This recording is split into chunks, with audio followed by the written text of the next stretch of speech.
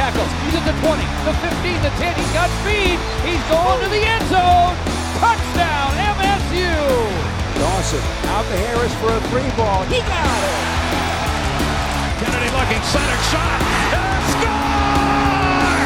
They score! Banks that good. It's good. He won't go anywhere. The Spartans are on their way to a win in the Rose Bowl. Completion.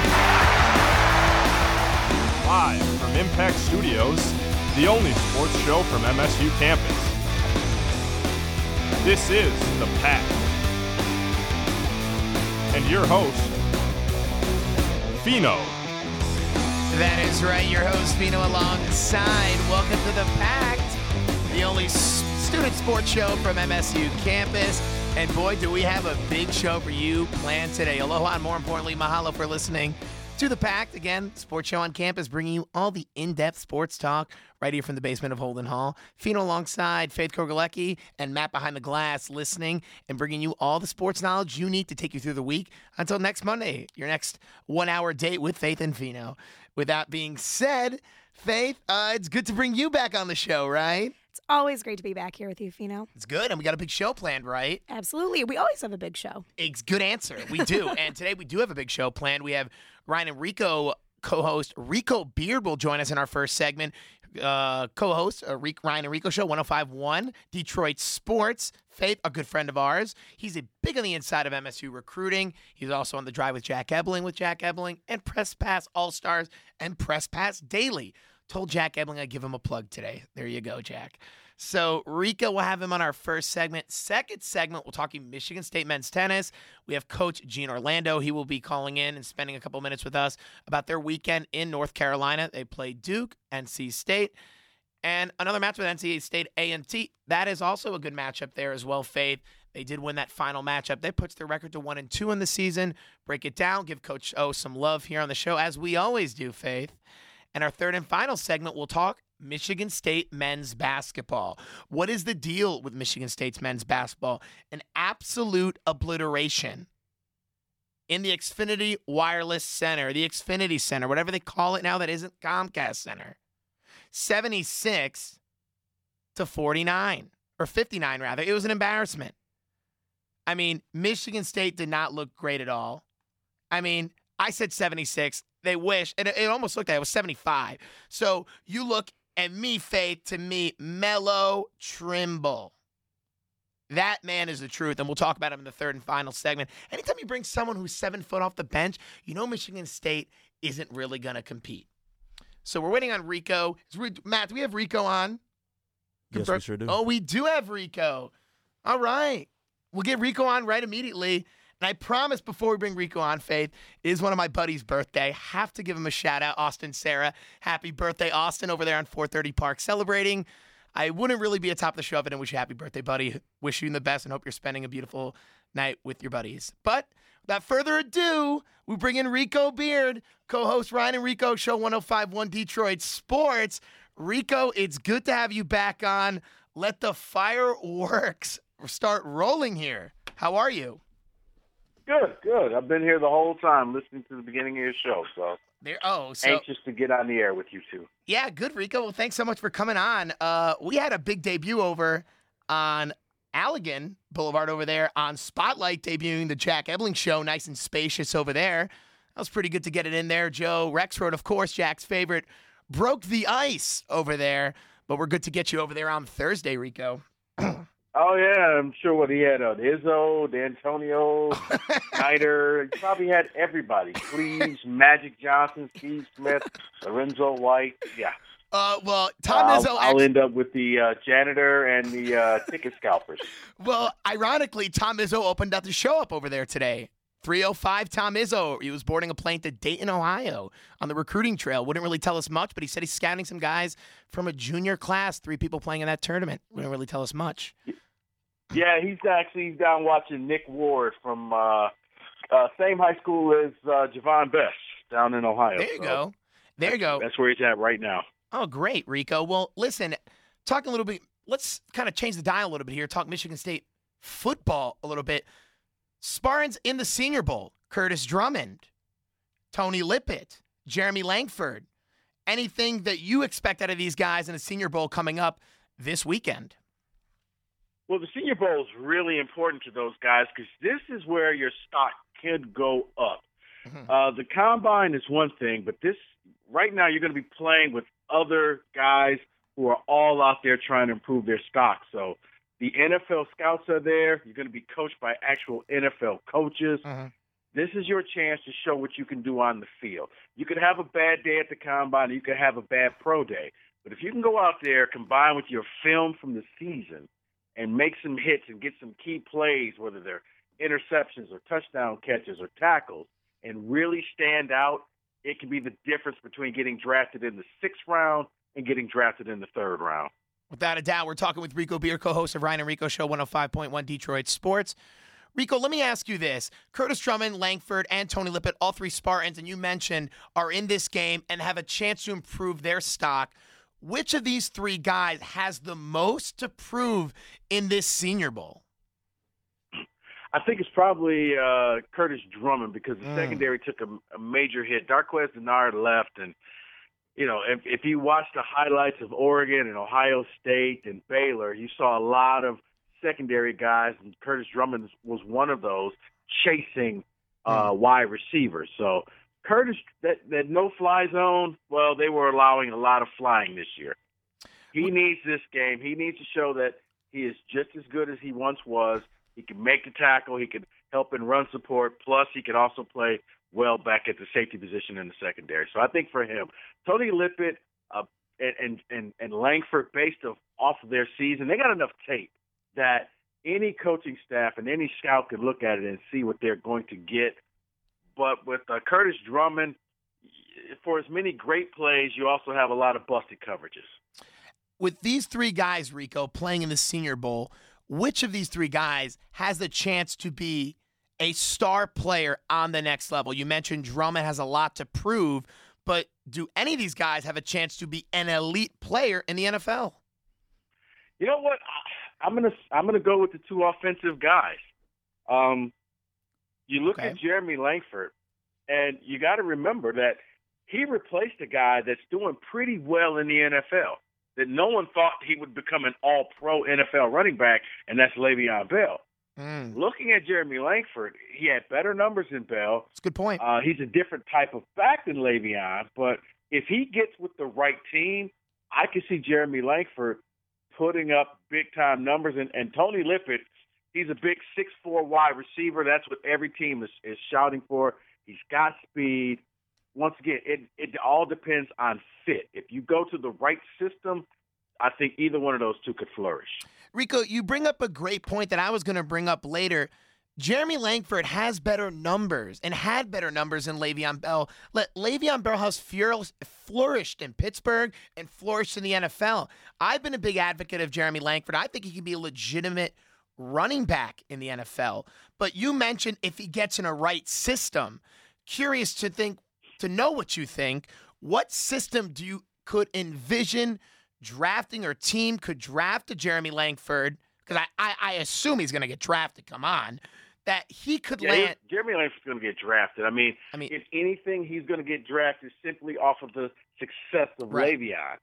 Right. But it's the right system. Now, you got a lot of different coaching changes that went on, so you don't know who's going to run what. In a perfect situation, I honestly could see the Pittsburgh Steelers drafting Langford as Bell's backup, because you know what you're going to get from Michigan State running backs.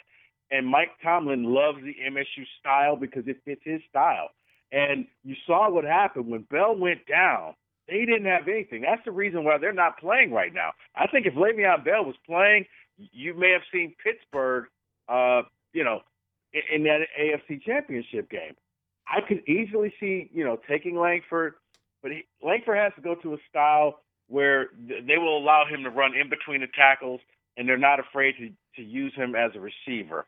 If he goes to a system where he's like one of 4 or 5 backs, he's not going to flourish. Jeremy Langford is the kind of guy, he needs carries, and you saw that at MSU. The more carries he gets, the stronger he becomes during the game.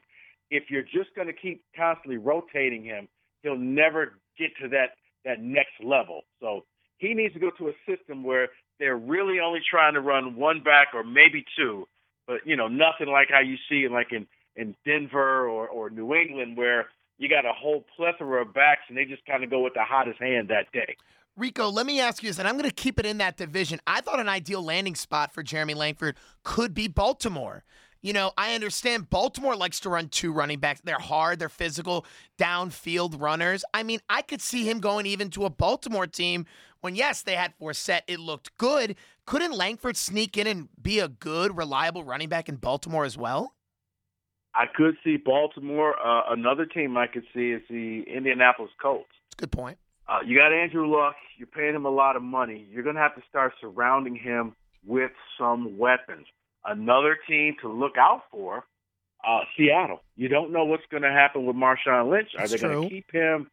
His antics is kind of growing old. I could see, hey, if we win it all, this is a good time to part ways with him. So going out to a Seattle or an Indianapolis or even a Cleveland, teams that like to run the ball, that's some place you want to go. Now, Detroit, I would say no. I don't think Detroit would fit what Jeremy Langford does. Detroit wouldn't fit. Now, on the flip side, I think Tony Lippett would fit into the Lions system, but not Langford. And you mentioned Lippett. Do NFL teams strictly see Tony Lippett as a receiver? They do not see him as a cornerback? Because to me, if you weren't going to consider Tony Lippett and playing the other side of the ball, why would Michigan State play him on the other side of the ball? To me, it didn't really make sense, but I understand why they did it. But is Lippett legitimately a receiver and a corner prospect, or do teams only see him as a receiver? No, when you get to the NFL, you pick one thing and you do that I one agree. thing well. It's rarely that you see the Deion Sanders out there, the type of guy that can go back and forth. Yeah. The most you'll see him is how the Lions use Calvin Johnson on Hail Marys. You just sit back there, you're fast, you're tall, you knock it down. I think Lippett playing both ways, it showcased his skills, but I think that was more of a recruiting technique. That was to show guys in high school who play both ways, you can come to MSU and we'll play you on both sides of the ball. You can get away with that in college. When it comes to the pros, it's a lot of money, it's big boy business. I need you to do one thing. I need you to do that one thing extremely well. Rico Beard, we're talking to you. So excited to have you here in the studio. But want to ask you, looking forward to the next 2014-2015 season. Like you said, we're losing a lot of guys. You got Jeremy Langford, Tony Lippett, Curtis Drummond, but you're also losing guys like Keith Mumphrey, Travis Jackson, Connor Cruz. What position is going to be where we have to fill most guys in for next season? I think you're probably looking at that secondary because they're young. The secondary is young, and losing out on Drummond, you're losing out on Trey Waynes. You got R.J. Williamson, who, let's face it, he got beat a lot. You got Monte Nicholson back there. You got Darian Hicks. It's going to be an open competition. I think this spring, in the spring game and spring practices, you're going to see a lot of guys fighting for those spots, especially at the corner spots, because Demetrius Cox had to step up. Tony Lippett had to play some corner. He went double duty in the Baylor game because, let's face it, if the other corners would have been doing their job, Lippett wouldn't have had to play. That's a good point. So I think the secondary is going to be the biggest concern. Now, what will help the secondary, Faith, is the fact that the defensive line may be the strongest part of the team next year. With Shalik Calhoun coming back, with the young guys, with Lawrence Thomas, with all those guys on the defensive line that you can rotate in, plus they redshirted 3 defensive linemen last year. So you got 3 more guys in Enoch Smith and Craig Evans and David Beadle coming in on that line. So you're looking at about 11 people playing those 4 spots. They got a lot of depth there. So if they can get pressure on the quarterback, it will alleviate some of the secondary woes until they can get their 4 people in place. And Rico, we were talking about this on the drive earlier today, and when Jack asked Joe Rexrode who would be the 2 cornerbacks Michigan State would have going into the season that would be starting, and you mentioned winning that competition in the spring, Joe said it would be Demetrius Cox and Darian Hicks. I'm personally skeptical about Demetrius Cox going into the season. Do you share those same skeptics of Demetrius Cox? Can he step up like you said and alluded to earlier, and can he be the big play? No, I think he can. You saw that Demetrius Cox played a lot. And He did, the yeah. thing is about corners, if you're doing your job well, you don't hear your name called as much. And they didn't really go after on Cox's side. Darian Hicks, they picked on because they know, hey, we're not going to throw the ball to Trey Waynes. But Demetrius Cox, they really didn't throw to him a lot because he's fastest. He just has to work on his technique and a lot of little things that can be corrected. But a name that I would tell you and Joe and a lot of people to watch out for is Vontae Copeland, redshirt freshman now out of Ohio at corner. That's a guy, he's been an Ohio track star since his freshman year, he sets all type of track records in Ohio. He's fast, he's got great coverage. They thought about playing him this year. They didn't want to waste a year because they kind of had a feeling that Trey Waynes would leave. But Vontae Copeland is another name that you could see, if not getting that starting job. If Hicks keeps suffering, Copeland could take that spot, or you could see Copeland coming in at the nickel position. I like Copeland at the nickel position, Faith. I don't know about you, but to me, you got to roll with Hicks. I know Hicks, Rico, I don't know. You've been kind of critical about Hicks, but you've given him credit where credit is due. I think in Michigan State's defense and more importantly, their secondary, if it's going to be elite, he's going to need to be more consistent. So I think to add consistency to your secondary, you need Hicks and bring in a guy that's been there, and it's Cox opposite of him, and you bring Copeland in the nickel position. Michigan State got beat with with Hicks has to realize that for the first few games, everybody's going to pick on him because you're the weak link. In the secondary, you're the weak link. Trey Waynes became Trey Waynes because people were afraid of throwing the ball to Darqueze Dennard. Darqueze Dennard became Darqueze Dennard because early on people were afraid to throw the ball to Johnny Adams. That's right. So it's one corner I'm not going to throw his way. I'm going to pick on the weaker link. And right now, that's Hicks. Fair or not fair, it's a big boy business. He's out on an island.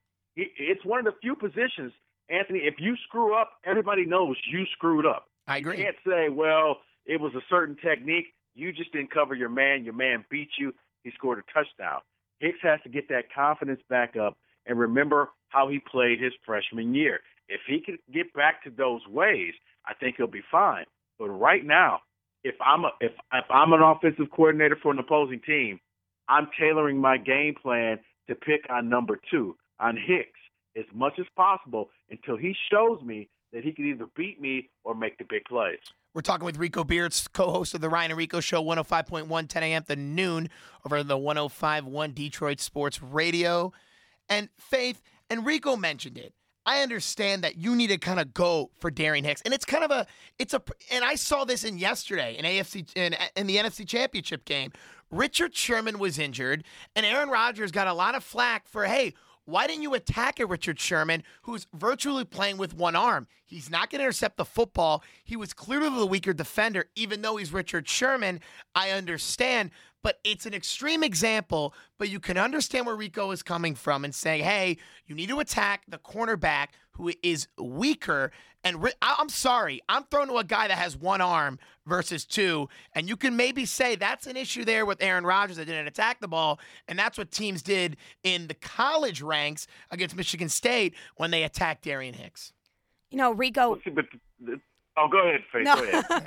No, I was just saying that Michigan State did get beat by that deep ball a lot last year. And yeah, Darian Hicks was replaced by Lippett. And now that Lippett's gone, Hicks was benched kind of for the rest of the year. And now with Trey Waynes gone, you've got these guys that need to step back up to the plate in order to fill that spot. But speaking of Trey Waynes, by one of the websites, NFLDraftScout.com, he's ranked as the number 1 cornerback in the country to go in the draft. Where do you think he'll end up? I think he'll probably, depending on his pro day, you could probably see Wayne somewhere in that 10 to 20 spot. He's the number 1 corner, but I don't think a lot of teams are looking for a cornerback, which is good for him because the lower in the draft you go, the better the teams that you're going for. So, being the first pick, not always a good thing. That means you're going to a really bad team. So if you can go a little bit later on in the draft, but yeah, I could see him somewhere between the 10th pick and the 20th pick and getting taken. I know a lot of teams have him slated like around 15 or 16. I could easily see that. Rico, why don't and to me, the Lions are the perfect landing spot for him. And I understand the Lions are deeper. You know what? Let me stop you right there. Oh, come on, Bite your Rico. tongue. And you hope that he never goes to the Lions. I know. I hope so. That is a wasteland. He'll never win. I don't want anybody that I like to ever play for the Lions. I mean, I hope he goes to the Jets. The Jets need cornerbacks. I think he'd be great in New Jersey, honestly. But I think the Lions are also a legitimate landing spot that people would like him at. Wasteland or not, he'd be an improvement for that team. It is, but I think the Lions have a bigger fish to fry, especially now that they've finally seen the light and they got rid of Dom Raiola and said, they're not going to come pursue him this year. The Detroit Lions, their number one concern, and I saw Mel Kiper Jr. actually had this in his mock draft, and I thought he was actually spot on. A lot of times I think he's just throwing darts against the wall. But Malcolm Brown, the D-tackle out of Texas. Yes. The Lions have to be smart and realize Ndamukong Suh's only going to be here for one more year at the most. If you franchise him, he'll play for one more year at a ridiculous amount of money, but eventually this guy is going to leave. You have to prepare yourself for life after Suh. If that's the case, you need to draft a D tackle in the first round with that pick. Nick Fairley, to me, he's good, but he constantly stays hurt. And you can't help me win when you're on the sideline in street clothes. If you're the Lions, either you go after a D tackle or you go after offensive lineman. It's not a sexy pick, but it's a needful pick. Trey Waynes would be a luxury. I don't think this team can afford itself that luxury. Even though they were 11-5, they may have been the worst 11-5 team out there. Nothing about them screamed this team could go to the Super Bowl. Imagine this. They had the same record as Seattle or something very similar? Yeah, no, same record. When you see the Seahawks, you think, oh, Super Bowl champions. You see the Lions, you think, Lions won 11 games. That's cute. That's a good point. Rico, talking about Trey Waynes entering the NFL draft, there were other players on Michigan State's team that could have done that as well. We're looking at Connor Cook and as well as Shalik Calhoun. What does it mean for these guys to stay back and play one more year with the Spartans? Well, I think for Connor Cook, he realized early on that he's not the quarterback that he wants to be, and I look for him to make a lot of improvements. He goes out to this camp out in California during the offseason and the summer, and each year he comes back, and he's a little better than he was last year. This year, the only thing he really needs to work on is the ability to just throw the ball away and either kick the field goal or kick a punt. You don't have to score a touchdown on every third down play. You saw that in the Cotton Bowl late in the fourth quarter when he throws the pick when they were down in the red zone.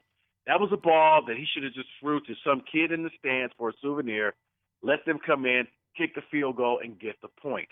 Shalik Calhoun, I think, was all set to go until his draft grade came in, and he found out he was a second-round pick. And I don't think that sat well with him. This is a guy who started the year off. ESPN ranked Shalik Calhoun the number 4 player in the country. Not in defense, not on the defensive line, but in the country. So he dropped from 4 to somewhere in the second round, somewhere between 33 and 64. So in his mind, he didn't have the career he wanted. The junior year he wanted either, whether it was double teams or not. But I often say this: if you can't handle a double team in college, what makes you think you're ready for the pros? And Rico, you brought up Connor Cook. And to me, you look at this quarterback class next year, it's really not that strong. And if we're just talking about the Big Ten, you got Hackenberg, you have Connor Cook. To me, those are two guys that jump out at you that can be, in the NFL onto the next level. I think Connor Cook coming back. Fino, I think you forgot a 3-headed monster somewhere. Who did I forget? Ohio State. Oh, of course. Of course. First of all, Cardell Jones is going to go. To me, he's going to win the starting job, Rico. I don't know if you agree with that. I think he's the best quarterback there. But you said it yourself. I remember you told me off air, and you said, how can you tell a guy that just won a national title to sit on the bench? So I don't even put him in the same league. I don't even put him in the same league as Connor Cook. Gets paid a lot of money. He's going to have to figure that out. You're right. How do you tell Cardell Jones I need you to hold this clipboard. Oh, by the way, it's 3 minutes left to go in the game. Hey, put your helmet on. Go out there and take a couple knees and end this game for us. Yeah, I know you just won the national title, but we got Braxton here. We got JT Barrett. Honestly, I have no clue to who's going to win that. Cardell Jones is in the fortunate shape where he's going to get all the snaps in spring, so he's going to get all the experience. I just don't think he's going to hold on to that job. I'll say it again, he's won a national title. He played big in 3 big games. He's a 2-trick pony. He does those tricks really well, but he's still a 2-trick pony. He's a running back who drops back and occasionally throws arm punts. But his receivers make him look really good. But as far as what you're saying, as far as pro level, yeah, Connor Cook. I don't even put Cardell Jones. And the longer that Hackenberg stays in Penn State, the worse he gets. This is a transfer. Dave Franklin is killing his career. But yeah, Connor Cook, it was just consistent. He gave you 2-3 touchdowns a game, about 300 yards. I look for him to be probably one of the top 3 or 4 quarterbacks going into next year's draft. I agree. They're all going to be behind Cardell Jones, and we're on the same page about it. I think JT Barrett transfers. I think Braxton Miller transfers. Cardell Jones is the quarterback, but I don't even put him in the same league as Connor Cook, because when your third-string quarterback plays 3 games and you're automatically have had arguably, I think it is, in my opinion, a better career than Connor Cook. That's incredible. When you win the Sugar Bowl and you win the national title in the same year, you're not even in the same league. And I'm not saying no one's comparing them, putting them in the same league. I don't know. I think those are 2 good quarterbacks. You add Hackenberg because he's going to get drafted, Rico. You know this. Connor Cook made the right call. Hackenberg's going to get drafted. But Connor Cook is a pro-style quarterback that a lot of teams like. Everybody's not going to this little read option thing. Connor Cook is that drop-back guy who can, go through the progressives and hit the targets. And if need be, he'll scramble and pick you up 4 or 5 yards. So Connor Cook, his stock is going to be high. I agree. Especially with a very good Michigan State season. Him, Trayvon Boykins out of TCU, and the quarterback from USC, I think are going to be probably the top 3 quarterbacks next year. Talking a little bit about coaches now, Rico, Mike Tressel and Harlan Barnett now were kind of promoted to co-defensive coordinators because Narduzzi left for Pitt. They also then hired Mark Snyder. He's the new defensive assistant. He'll be coaching the linebackers and the special teams, taking over for Tressel. I wanted to know what your thoughts were on that hire, because he was the defensive coordinator for 3 seasons at Texas A&M, but was fired this last season. And looking at the statistics, Texas A&M was 103rd nationally in yards per game and 111th in rushing defense. So I just wanted to know what your thoughts were about that type of hire for Michigan State. Well, let's start with Snyder. I think Snyder was brought on more because he worked in tandem with D'Antonio when they won a national title for Ohio State in 2002. They got a history working together. He trusts him. And when it comes to a coaching staff, you have to be able to trust those guys. They're your version of teammates. You got to know that this guy is on the same page as you. So I look at what he did at A&M. And I don't see that as that big of a concern because he's not going to be asked to run that offense. He's going to be asked to come in here and help in implementing the Michigan State, defense. That's what they're going to ask him to do. Don't change this. Just go back to doing what you used to do back at Ohio State. I like the hiring of him, though, because you're getting a coach who now knows the state of Texas, so you can go down there and maybe draw in 3 or 4 players out of Texas because he has relationships with those coaching staffs. Barnett has been groomed to be the defensive coordinator for the last few years. I think it was difficult to try and pick between him and Tressel, so D'Antonio did the smart thing and just say, you guys are but on game day, Barnett's going to make the call. In my opinion, that means Barnett is the real defensive coordinator, and Tressel is kind of the, 1A defensive coordinator. He's there to give his input, but if it's a 4th and 1 call, Harlan Barnett is going to make that call, what they're going to do on the field. Real quick, Rico, before we let you go, how many games does this Michigan State team win in 2015? I could easily – I think it'll be easier to say – I said 10. I got them probably if like Braxton Miller doesn't transfer to Oregon, Ooh. I think that they could easily go 11-1 regular season with the one loss being at Ohio State. So you think they could beat Oregon? I think they could beat Oregon. It's a home game. Connor Cook and Shalik Calhoun coming back pushed the needle to the MSU side of beating Oregon. At home, early in the season, you got the experienced quarterback. You got the best defensive player. Michigan State would have more. Out of the top 10 players on the field, the majority of them would be Spartans. So I use that when I try and figure out who's going to win the game. I think that they will knock them off, especially because it's early. If you played Oregon late in the year, look at Ohio State. J.T. Barrett was still learning the offense. Virginia Tech beats them. It's true. The offensive line was still trying to gel. Later in the year, they got better. The best time to play teams is early in the year, especially under new quarterbacks or new systems, because they're still gelling, whereas Michigan State, that team's already solidified. You're going to have senior leadership. So, yes, I do expect them to beat Oregon. I think if that Oregon game was at Spartan Stadium last year, I think it would have been a different result. And it would have. I think the crowd kind of got into it once Oregon started jumping on top of them. So I think at Ohio State is the game they'll probably lose. They'll end up 11-1. And Anthony and Faith, here's the sad reality of it. If you finish at 11-1 and you finish second in the division in the Big Ten, this team will end up going to the Rose Bowl as a consolation prize for not making the playoffs. They're going to go to the Rose Bowl. Pretty damn good consolation. Fans are going to be disappointed because they're going to miss out on the playoff again, but you get the Rose Bowl. Hey, I think with Spartan fans, Rico, if you win the Rose Bowl any year, it's a good season.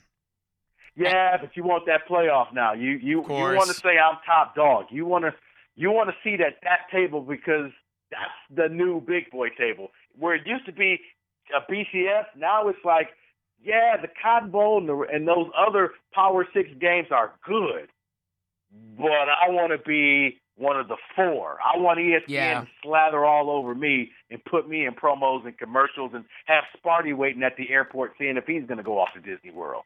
It's a good point, Rico. Rico, thanks so much for calling in. We appreciate it.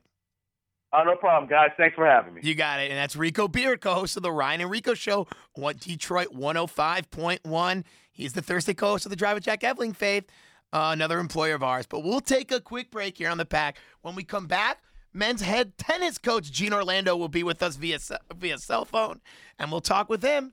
All that and more on the Pact. Listening to the Pact on 88.9 FM, WDBM, East Lansing.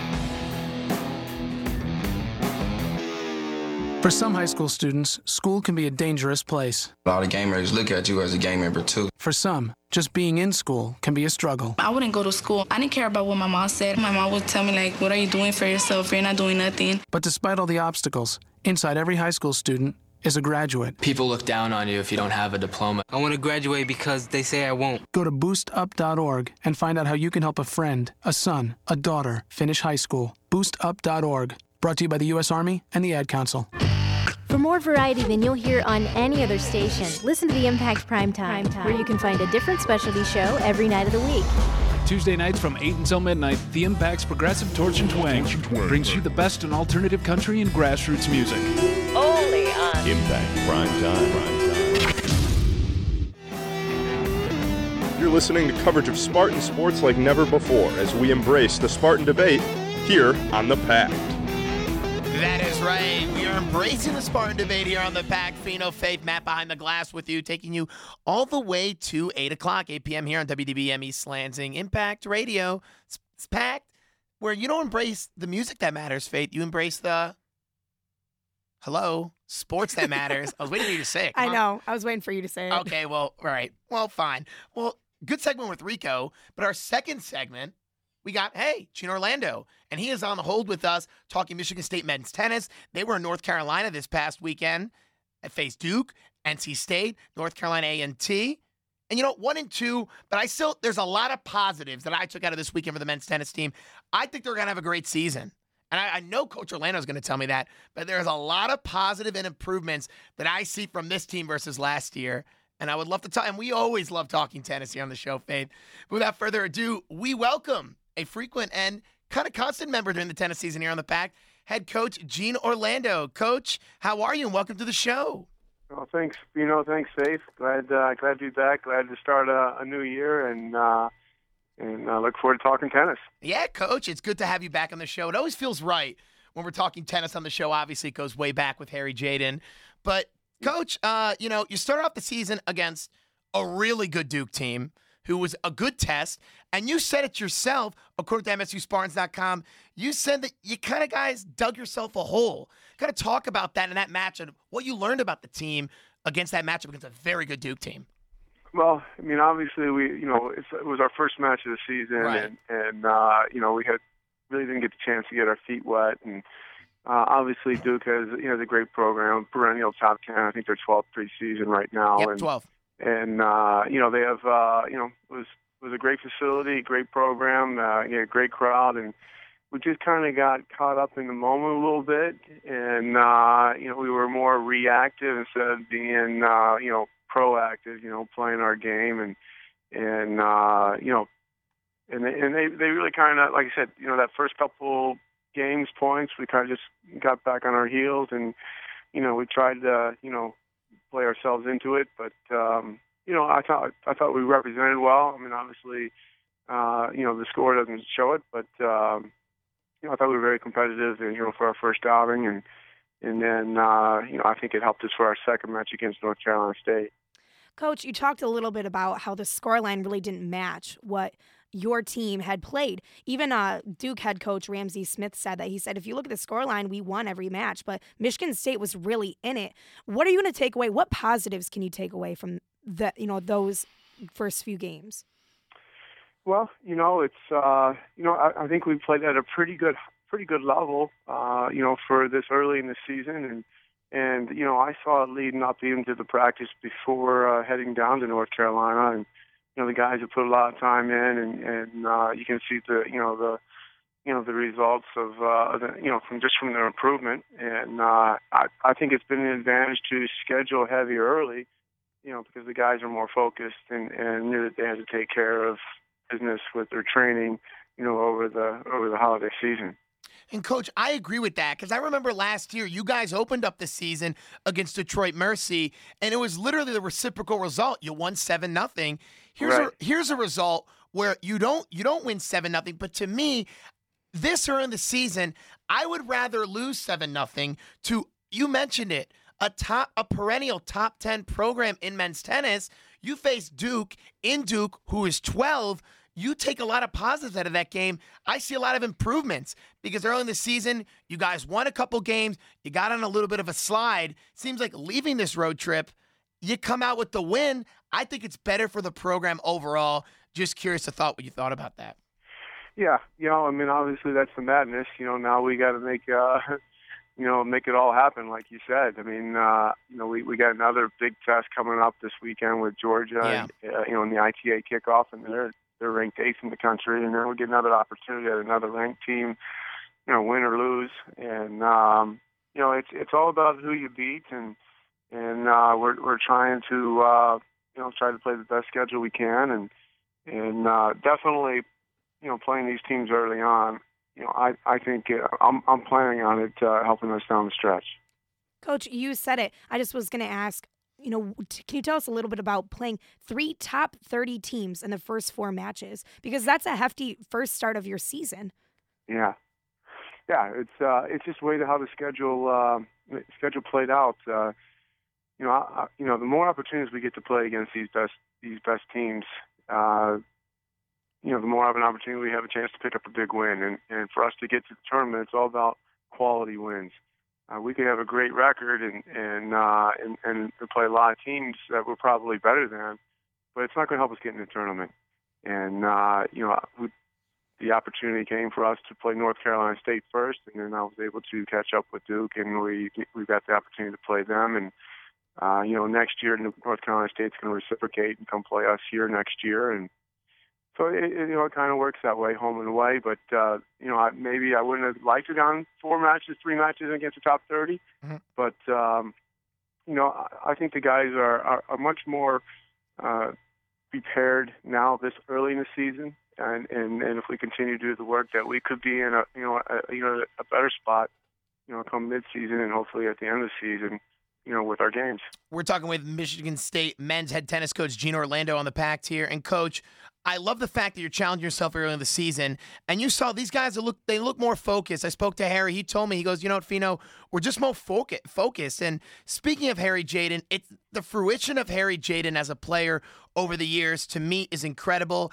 Here is someone that wasn't exactly highly recruited coming into Michigan State. He comes in. I mean, to me, Harry Jaden has been an exceptional story. He's a good friend, but more importantly, him and JP look great on doubles, and he looked very good in his singles match. He won a 2-6, 4-6-4 and then against North Carolina A&T. I like Harry Jaden. I just want to ask you about to me, the improvement of Harry Jaden over the years and how you saw that come to fruition. Well, I'll tell you what, Harry is definitely, one of, the best stories, in my career, my coaching career, just, from how far, from where he is to how far he's come and with his game. And I always thought he had talented, and you were right, he wasn't very highly recruited.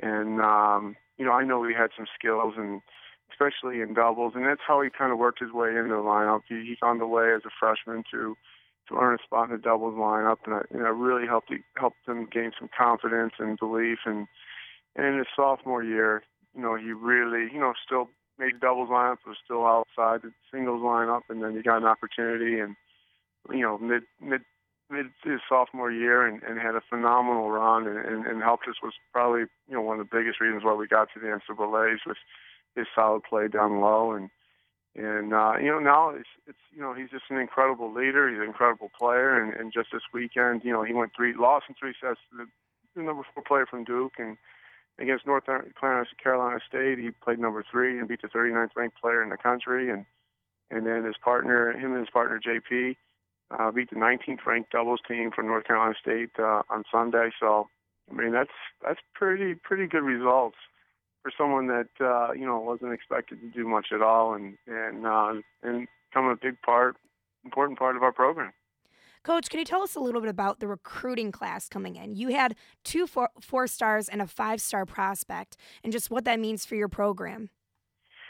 Well, there are 3 great kids, more importantly, and great tennis players. And the first one, the 5-star, is from Naples, Florida, named Billy Schisler. Really think that he's going to be a quality indoor player, even though he's from, deep Florida, but he has an indoor game. And I know that he's going to help us right away. And then we got 2 players from the Midwest, Colin Harvey from Chicago, and Ivan Rakic, from Ann Arbor. And all 3 of the players will have the opportunity to compete for a starting lineup, and just like everyone else. But the 3 quality players and players that that we kind of attract and that we believe that can develop into better players. And that's probably most important to us, is that we can once we get them here, that they can continue to develop and into better players. Coach, we wish you all the best here. I'll talk to you soon, and we wish you all the best there in Athens, Georgia this weekend. Okay, thanks, Thanks, Faith. You got it, Coach. And that is Coach Gene Orlando speaking with us. And Faith, I didn't mean to cut Coach Orlando off, but I just wanted to talk about, real quick before we went to break, what he said about Harry. About what he said about Harry Jaden. Because I remember talking to Coach Orlando about Harry, telling me how Harry wasn't highly recruited and what Harry has meant for him as a player on doubles, working himself down low, as he said, working himself in the singles lineup. To me, it's an incredible story that gets lost in all collegiate athletics on this campus. No one really talks about men's tennis. We're the only one that talks about men's tennis. When you're talking about Michigan State sports media, we're the only one who talks about it. I like to give credit where credit is due. Harry's a good friend of mine, but it has nothing to do with that. I think Harry Jaden, what he has done as a player has been impressive. JP has told me he is impressive. And look, Harry, I don't know if you're listening or not, but honestly, keep doing what you're doing. It is super impressive. And as a friend, as a former coworker, Faith, we've had him on the show many times. He's been with us. He's been one of my panelists. Unbelievable story. And I saw him last year. Harry Jaden is world class, but for someone that wasn't highly recruited, is big time now in Michigan State, and we're hearing that on Coach Orlando, Faith. Without a doubt. We'll take a quick break here on the Pact. When we come back, we'll talk about Michigan State men's basketball, the disaster in College Park, Maryland, 75, whatever it was, 59. Too bad. We'll talk about it. How Michigan State potentially will not make the NCAA tournament. Back after this. You're listening to The Pact on 88.9 FM, WDBM, East Lansing.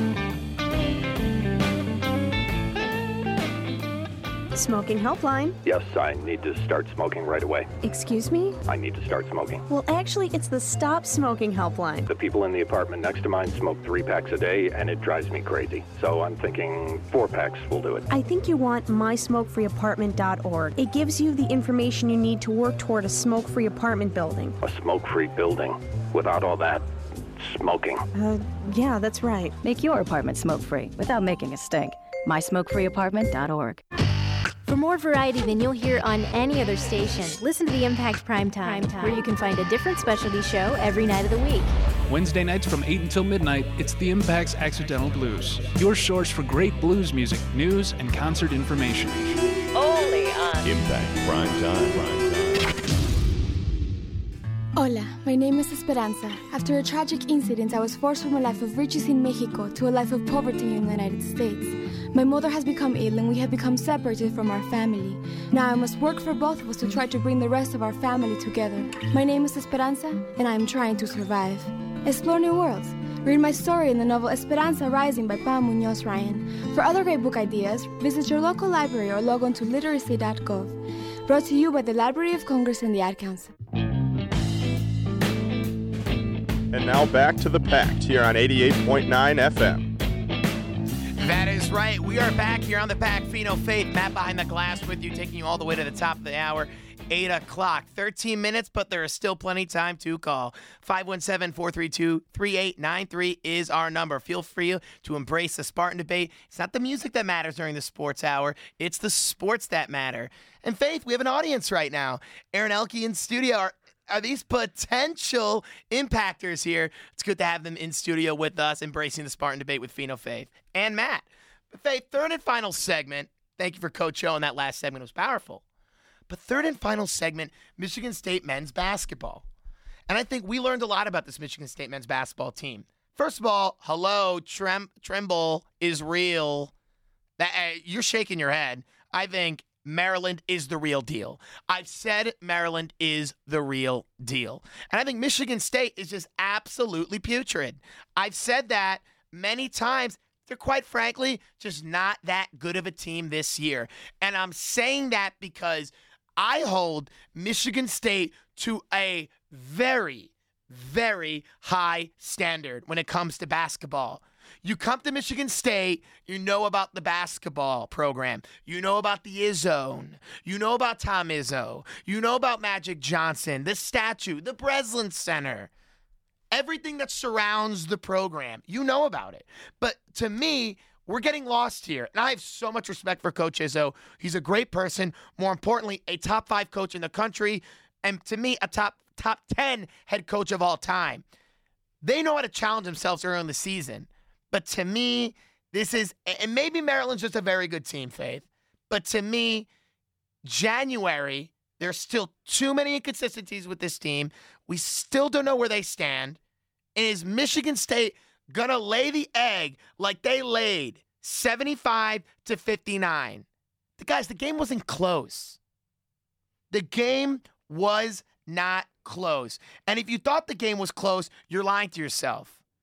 Because the first half was just an abomination, and the second half was just okay. But to me, Faith, despite Brandon Dawson, I didn't see a lot from Michigan State.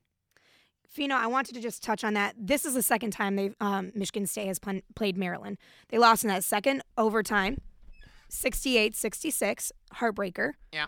And after their last game against Northwestern, Coach said this is going to be the hardest week of practice.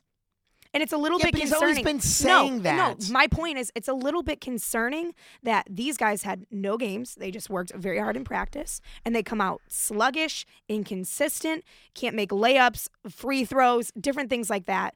That's concerning. Do you understand why I'm so upset? Because they lost a game against Maryland here in East Lansing that they should have won. They should have. They should have won, okay? Because Maryland was not shooting well, and we saw what happens when they shoot well. They killed Michigan. They killed Michigan State. So you could have stole a game against Maryland here in East Lansing. Now, you utterly kill Indiana here by 20. The next game, you're essentially losing to Iowa, and then you come back with an incredible second half. So to me, you have two games that look great. You lay an egg against Northwestern, although you won by 7 in overtime. Fine. You're on a 3-game win streak, and then you just get absolutely pumped against Maryland. It's concerning. It's concerning. So because of me, Joe Lunardi, ESPN.com's Joe Lunardi bracketology, sees Michigan State as an 8 seed. I don't even see that. Because I think Michigan State is going to lose one game to Michigan, and I can easily see them losing to Ohio State. They're just not that good. They're just not that good. And that's the sad reality of it. Michigan State's going to need to get to 10 or 12 conference wins. Where do you see it at conference? You get Penn State, okay, Nebraska, but Nebraska was decent last year. Now, they're not that good this year, but they're a scary team. They always give Michigan State a run for their money. Where do you see them? Where do you get 12 conference wins? Where do you get 10? Do you even get 10? It's concerning. Last segment, Fino, we talked about, you had asked me, where do you see Michigan State in the season? And I said, well, this game against Maryland is going to say a lot. And I think it spoke volumes in terms of maybe will they not even make the NCAA tournament?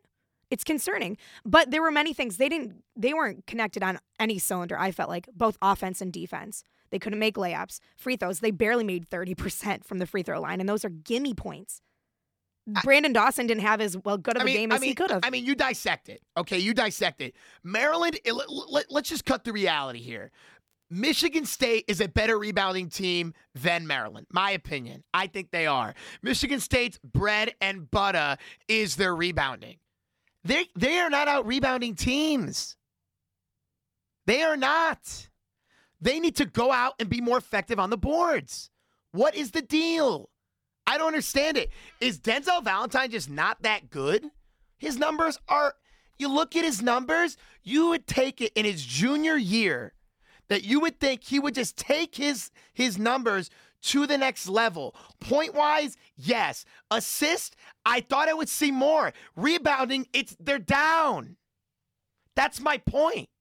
Now, just because his points are way up, he's averaging about 14 points, 13.9 if you want. Fino has to be exact. Because you're losing Gary Harris, you're losing your best player, you're losing a lot of guys. I understand that. So he's going to give you more scoring. Denzel Valentine needs to step up. Rebounding. You need to rebound more. The steals are down. The rebounding is down. The turnovers are up. It's everything you didn't want to see happening. And to me, the minutes are around the same. 30 minutes to 32. Something's got to give. He's going to need to step up. Although Coach Izzo said the seniors got to step up. And we're seeing that with Trice, but we're not seeing that with Valentine, although he is a junior. Tom Izzo, after that game, he used a lot of words to describe how he felt about how his team played. He used words like pitiful, awful, inept. And that's not very good, especially we're in the middle of the season at this point. But, I mean, one of my concerns, like we've spoken in segments past, is the live by the 3, die by the 3. In this game, Michigan State made only 3 of 17 3-pointers. And I still feel like they're still relying on it too much. And you are the one person, Faith, had have come out and say, Fino, they got to quit it with the 3-point shots. If they can't even make free throws that are gimme points, Why keep shooting 3-pointers if you have this type of game where you make only 3 out of 17? You know what the problem is? And Coach Izzo said this. They're just not playing physical enough. They can't even make free throws. I understand they're 4 for 13, but you're only attempting 13 free throws in a game? That's ludicrous. And I'm not talking about the rapper. This is ridiculous that we're even just considering this. And I understand, Fino, I think you're flipping out. Yes, Maryland is the real deal. They are. Maryland They're going to be up there in terms of, with Michigan, Ohio State, and Wisconsin in terms of rivalries. Maryland's the real deal. Yeah. We're seeing that. Maryland, to me, is the best team in the Big Ten. They're better than Wisconsin. I know they are because I see what they can do. But if Melo, MT, my guy, if he plays the way he plays, he's the real deal. I mean, this guy shot 50% against Michigan State, 6 or 11 beyond the arc. He didn't miss a free throw, so faith approves. Give me a break. He is the real deal. He is the real deal. And between Melo and Jake Layman, you look at those, you just look at the numbers. 13 for 24. I'm sorry. 13 for 24. I can do math. From the field, exceptional. And then 8 for 13 beyond the arc? How do you stop that? Because you don't. Because in between those two players, 46 points between them, that's almost as much as Michigan State. Come on. Michigan State's got to give you more. You got to play better defense. And they're so frustrating to watch, Faith, because they have the potential. No, they do. We've said it. We've seen it in games past. But, Fino, I am going to kind of put you on the spot. Okay. A few segments ago, I'm on the spot. You are on the spot. A few segments ago, I'm not particularly sure which one, but we had talked about the Michigan State team and how far we thought they were going to go. I said Final Four. You said Final Four. I said Final Four. I said they'd probably be around Sweet 16 if they're lucky. Yeah. And now, looking at this past Maryland game, how they played and where they're at now, do you even think this Michigan State team is going to make the NCAA tournament? No. I mean, let me stop freaking out. I think they'll make the NCAA tournament because they're Michigan State. Michigan State has cachet. They'll make the NCAA tournament. So I don't want to ruin my credibility because Fino is credible because I understand they'll make the NCAA tournament. They're not going to make the Final Four. We're talking about Izzo, though. He's 6 Final Fours, 1 title. I think everybody says, trust in Izzo. I think Izzo's a little overrated, yes. So you think, but I love him. He has a track record of being in the NCAA tournament and performing decently, relatively well. Yeah. I mean, the thing, Michigan State, ironically, is like the Detroit Red Wings. They will make the playoffs, but some years they're just in it for fun. They have no chance of winning the Stanley Cup. They're just in it for fun. Guys just want to have fun. That's what they are. That's what they are. And I'm no Cyndi Lauper. But the thing is, we need that on Impact. We should. But the thing is, that's what Michigan State is. They'll make the NCAA tournament, but they're not winning it all. Last year was a good chance they had to win it all. A good chance. And I thought if they would have beat UConn, they had a chance. But I said this, Faith. I thought Michigan State would make the Final Four. But I said this. If come January, and we said this back in November, if come January, Michigan State is still playing like this, back when they were playing in November, they should be panicking / in trouble. And we're seeing that. Michigan State went from a 3 seed to a 5 seed now they're all the way to an 8 seed. If you don't believe me, look at Joe Lunardi's prediction. Bracketology. They have fallen down. Now, he understands the cachet that Michigan State has. I remember there was one year where Kentucky made the NCAA tournament, and they were struggling. I mean, I think it was the year after that Coach Cal won his first national title with Kentucky. They were struggling. Now, Michigan State, they can make the run. Like everyone says Michigan State can make it. But to me, what if Michigan State goes undefeated the rest of the way? Now, I don't think that will happen. Call me. Because I think that's when Michigan State needs to make a push. And if Michigan State's going to make the NCAA tournament, making a deep Big Ten tournament run would maybe be needed and it wouldn't hurt them. No, they have a few games coming up that I think are really going to boost their confidence because they would be the ones to win them. They start off Penn State on Wednesday, then they travel to Nebraska. Yeah, they'll kill Penn State. Then they have a road game at Rutgers. And then they have home games with Michigan and Illinois before then going back to Northwestern. And to me, those are two trap games. I think Michigan, they've been splitting with Michigan of late. Now, I think Michigan is a different story this year. It's completely different It's a different story. But it's still Michigan, and they're going to play you tough. Then again, was it a different story when Michigan State lost to Texas Southern? Was it a different story when Michigan State lost to Maryland when they should have beaten that game? There's a lot of games where Michigan State should have won and lost. So to me, with this team, nothing is really off the radar. Nothing should be viewed as, are they really going to win this game? Are they really going to lose this game? I think anything is possible when it comes to this team. I'm going to stick by it. Michigan State makes the NCAA tournament, but I'm holding off on that Final Four run. They'll win one game in the NCAA tournament as of now. You sticking with your prediction? I'm not even sure at this point because I said Sweet 16 originally, but what I've seen from Michigan State is the inconsistency is unbearable. Real quick, before the end of the show, are you panicking? I'm panicking a little bit. But you're nervous. Yes, You're sweating a little bit. Yep. Faith is sweating a little bit. And by the way, before we go off air today, Faith and I made a bet. I predicted that Ohio State would win the national title by at least 14 points. Now, did that prediction look ridiculous at the time? Oh, it looked awful. It looked bad. But Brooks knows it looked very good. So That yes, looked very good. took him to brunch yesterday. That's right. University Club brunch was delicious yesterday, and it was phenomenal. Thank you so much, Faith. All that and more from Faith Gogolecki. But we had a good show today, right, Faith? Absolutely. And where can they catch us? They can catch us online at Impact89FM/sports. The Pact tab right on the top of the page. If you miss any of our shows, you can get your shows up there. If you would like to call in and didn't get a chance to today, the number is always 517-432-3893 is the number. We love taking callers. We've been pretty guest-heavy of late, but we'll take some callers. For Matt behind the glass, thank you so much for an excellent engineer as of late. For Faith, for Fino, we'll be back here next Monday. The Sports That Matters, The Pact, every Monday, 7 to 8. Elise Union Co., the A's in Music Show. Take you all the way to 10 o'clock. Mahalo for listening. Aloha, everyone.